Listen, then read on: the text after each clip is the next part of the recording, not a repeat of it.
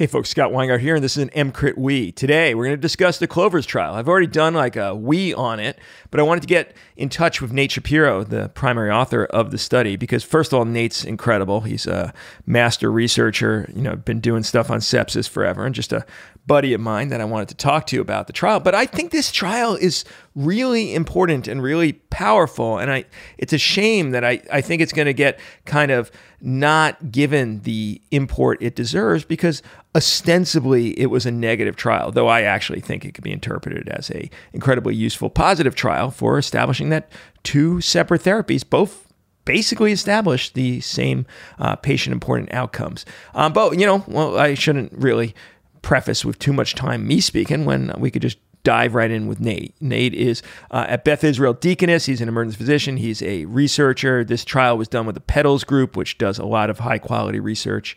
And Nate and I just talk about the intricacies of the trial. If you haven't listened to the we on it already, you should. There was a couple corrections Nate actually made from my interpretation of the trial, which was fantastic to get that out there on the record. And I'm curious to hear what you think. So after listening, if you have any questions, comments, or thoughts, then put them in the comments section on this post.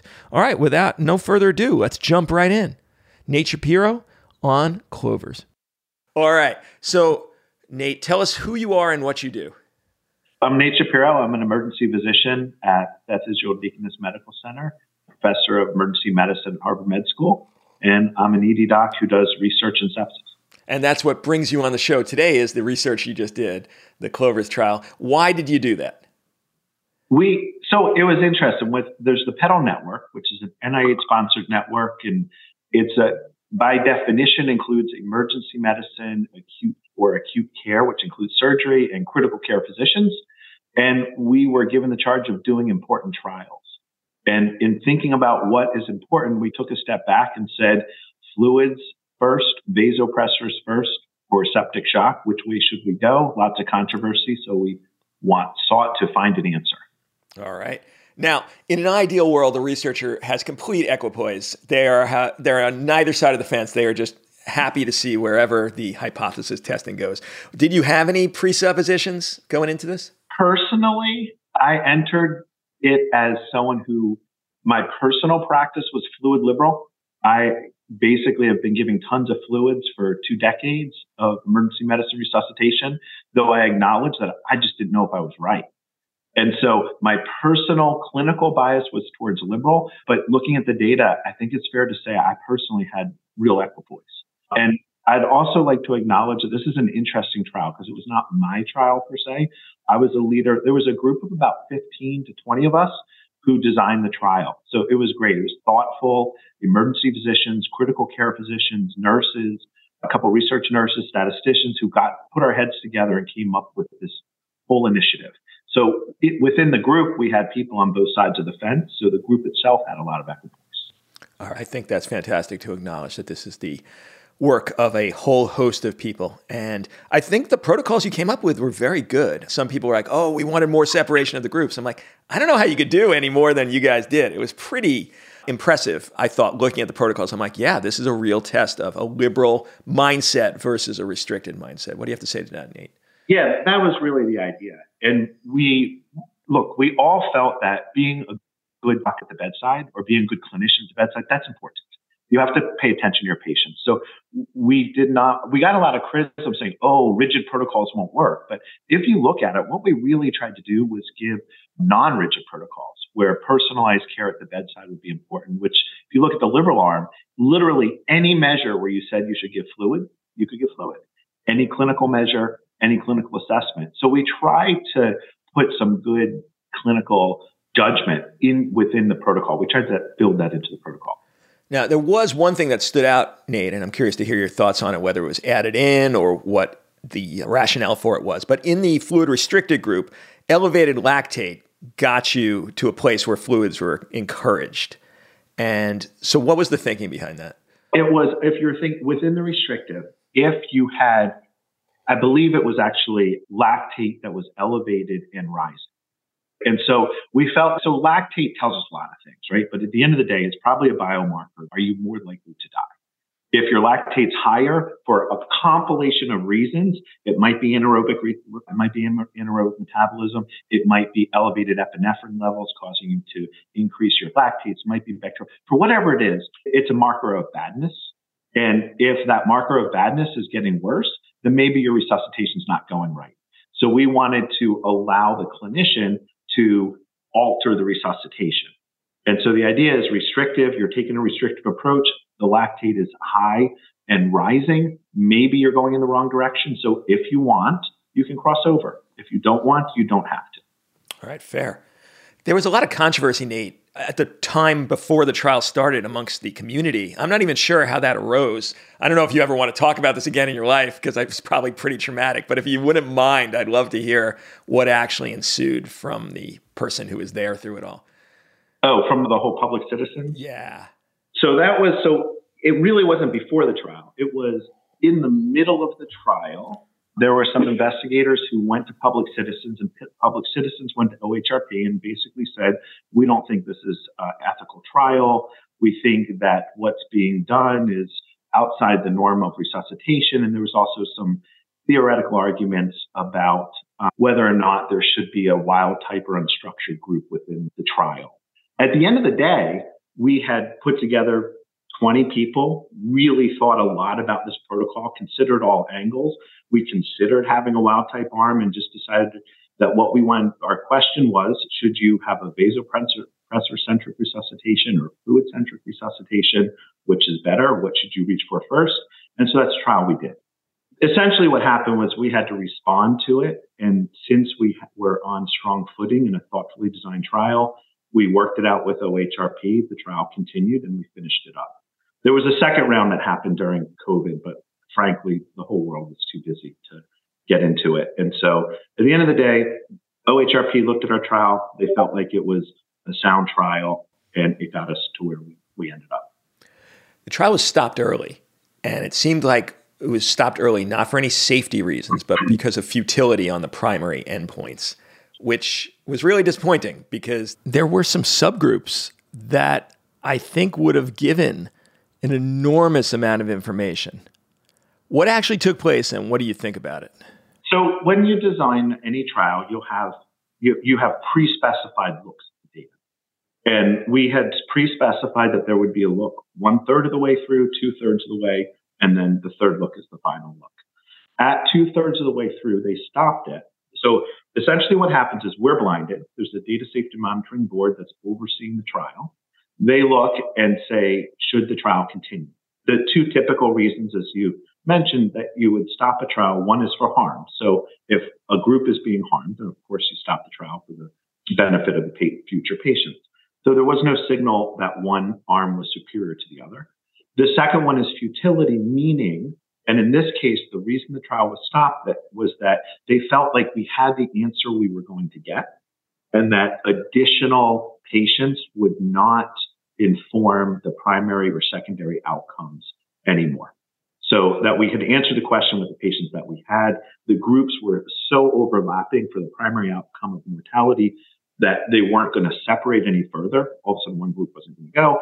And the secondary outcomes specifically, look, they were all the same. So there was no difference between the groups. So the primary outcome and secondary outcomes were the same. The subgroups, as I'm sure we'll get into, end-stage renal disease was interesting, right? There was, when you look at that subgroup, if you had end-stage renal disease, it looks like restrictive is better. It wasn't statistically significant in small numbers. Certainly interesting data.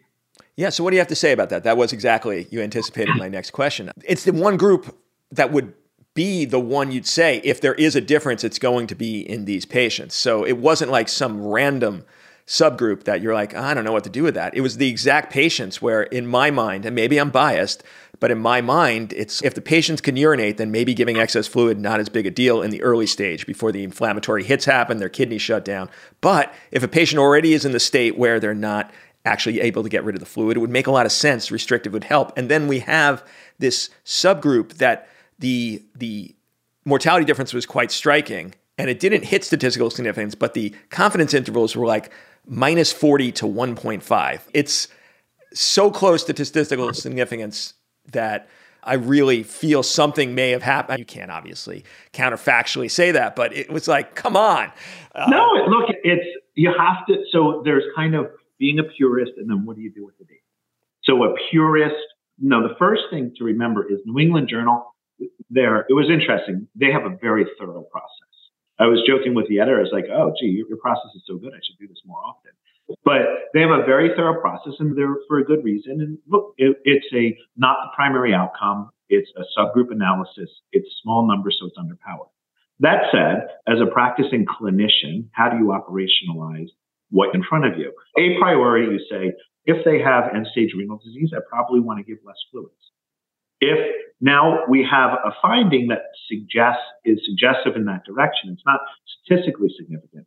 It's hard to argue that from your a priori hypothesis plus the data that we've seen, that a liberal group is a good idea for these patients. It's hard to argue in favor of a liberal approach being good.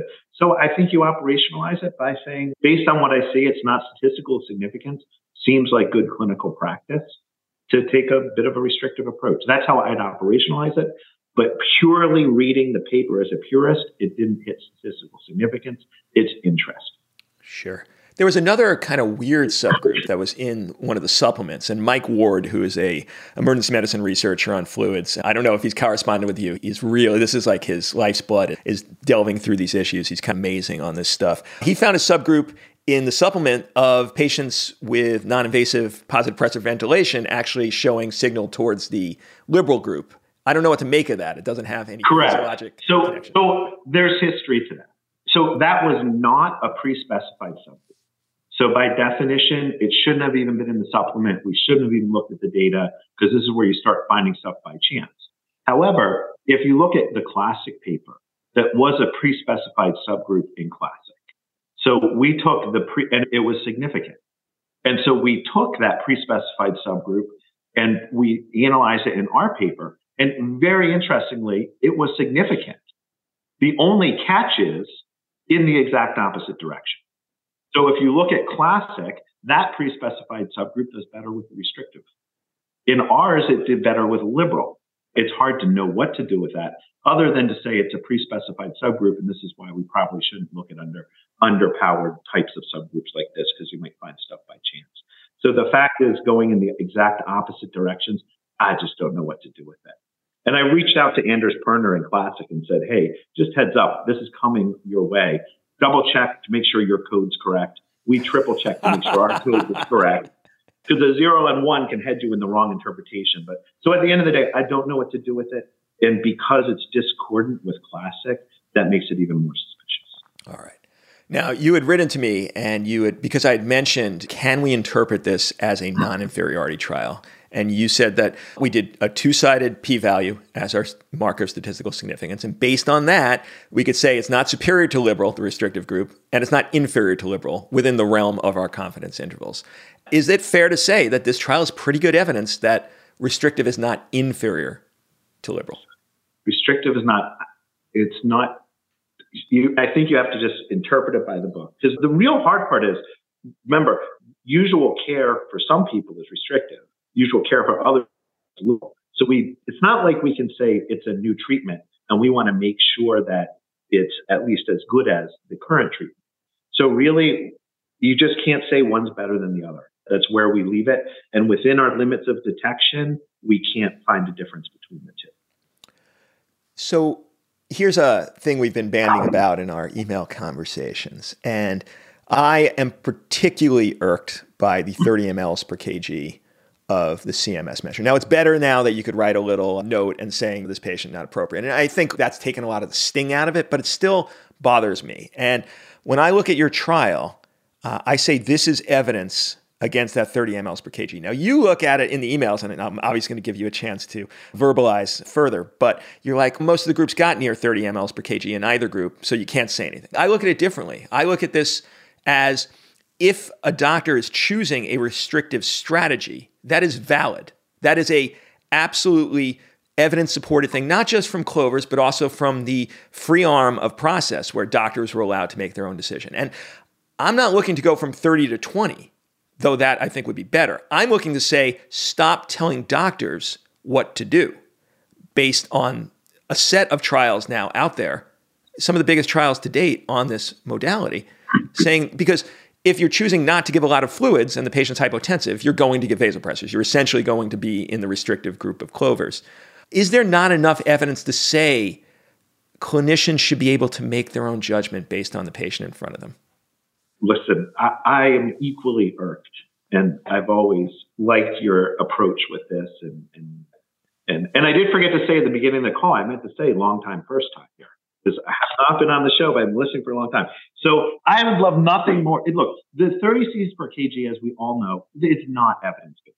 There's zero evidence in support of it, which in some ways makes me say, why are they going to start listening to evidence to refute it? But that aside, I think what we can say is patients in both arms got an average of 2 liters. And we did not work in cc's per kg for very pragmatic reasons. They got an average of 2 liters. So I think what we can say is above and beyond 2 liters, a restrictive approach and a liberal approach will have the same outcome. I just don't know how to operationalize that 2 liters prior. We don't know how heavy the patients are. Let's say it's 70 kilograms, which doesn't really exist in America, but let's pretend it did. That's about at your 2. I don't know. I think we know that fluids aren't making a difference one way or the other. I don't think we can say there's superiority from one approach to the other. I'm not sure how to attack the 30 cc's per kg, but I'd love to. Yeah, if they're getting an average of 2 liters, which is right on the border, and a 70 kilo patient actually just a tiny bit under, it means a bunch of patients were getting less than that in order for you to get that average. Absolutely. And I just don't think, given the standard CMS sets for itself, which is supposed to be high level of evidence for recommendations that actually affect hospitals' ratings or pay for performance, this doesn't meet it. There's, as you mentioned, there's not high quality evidence for this. And it steals the clinician's capability of doing what they were trained to do, which is take care of Totally agree. And there was patient, by the way, 2 things just to maybe address. One is if a patient got, let's say, received 500 cc's and got enrolled in the trial, the clinician, restrictive arm, clinicians were allowed to give up to 2 liters of fluids, but they didn't have to. And there was plenty of patients where they got 500 cc's. The clinician said, I think they're fine. And they just stopped and got no additional fluids. The other thing is once in the liberal group, once they hit the 5 liter mark in total, then we define that as that's a liberal resuscitation has been realized. And we turn the care over to clinicians to do whatever they wanted to do. But the subsequent fluids that clinician gave as part of user care, that was still counted within the 24 hours of fluids. Even though they were technically quote unquote off protocol, we just added up the total amount of fluids given. So if that clinician gave 4 more liters of fluids, it would be 9 liters in the first 24 hours that was counted. I'm so happy you said both of those things because those were things that I did not glean on my initial podcast. And that's fantastic corrections, which means there are a bunch of patients in the restrictive group who got very small amount of fluid. And so I don't know. I look at this as a very helpful trial, a very important trial. I'm so sad they stopped it early because I think some of these subgroups may have borne fruit. So I guess the last part we'll go to, Nate, is having just completed this, what is your current stance? Try to encapsulate it in a real bedside, helpful manner towards fluids. Well, let me say that going into the trial, I was tended towards liberal. So if I had a patient, especially, depends where I was working too, because we have a unique practice because we work in some smaller hospitals as well. And so I'm not always in the quote unquote academic mega center. But a lot of times I would say hang 2-3 liters of fluids and let it rip. And then I'll check back in on the patient and see how they're doing. I felt pretty good about it. Sometimes more fluids.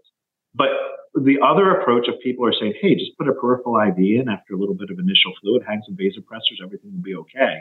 So going into the trial, I didn't know what was better for the patients. During the trial, I had patients that were enrolled while I was working clinically. And so I saw each arm. And so I had patients where we're going, and I think I want to give a mention to the peripheral IV issue as well. But where we put some IV, I'd hang a little bit of vasopressors.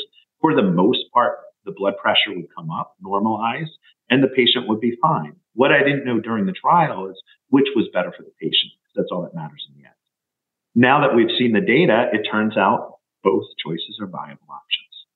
And so I've spent the last 20 some years of my career arguing over fluids and vasopressors, and it turned out everybody was right. Like this probably isn't where we're going to see our mortality benefit. There might be some stuff at the edges if we start using hemodynamic guided resuscitation, maybe. But short of that, both approaches are fine. And let's just pick one, be a good doc at the bedside, and get on with it. I like it. All right, let's talk a little bit about the peripheral vasopressors, and then I have two more questions before we settle out. Yours was probably, I think, the largest data set of the safety of peripheral vasopressors, and I hope you folks will publish a second paper specifically highlighting that, because I think a lot of hospital P&T committees would benefit from seeing it in a study directly focused on this issue. Yes, it's totally coming. What was interesting is, as I mentioned, we had this large committee, and ultimately it was 60 hospitals. We'd get together as the pedal network, so we'd have 60 hospitals or something up to that number represented. And what was interesting was there was a lot of us who had been using peripheral vasopressors for a number of years and were quite comfortable with it. There was a lot of other hospitals represented where they just weren't, or because of strict hospital guidelines, et cetera, they weren't allowed to use peripheral vasopressors, but they said it's interesting. So we actually wrote it into the trial as an allowable procedure. So patients were consented to that peripheral vasopressors were a possible part of the armamentarium that would be used, which enabled hospitals that didn't have this as an allowable practice to use this approach.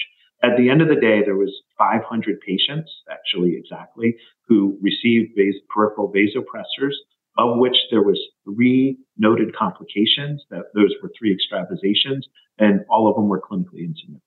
They were just self-limited. So it's not proving it as important. It's not saying a complication can never happen, but I think it's good data in support of the practice.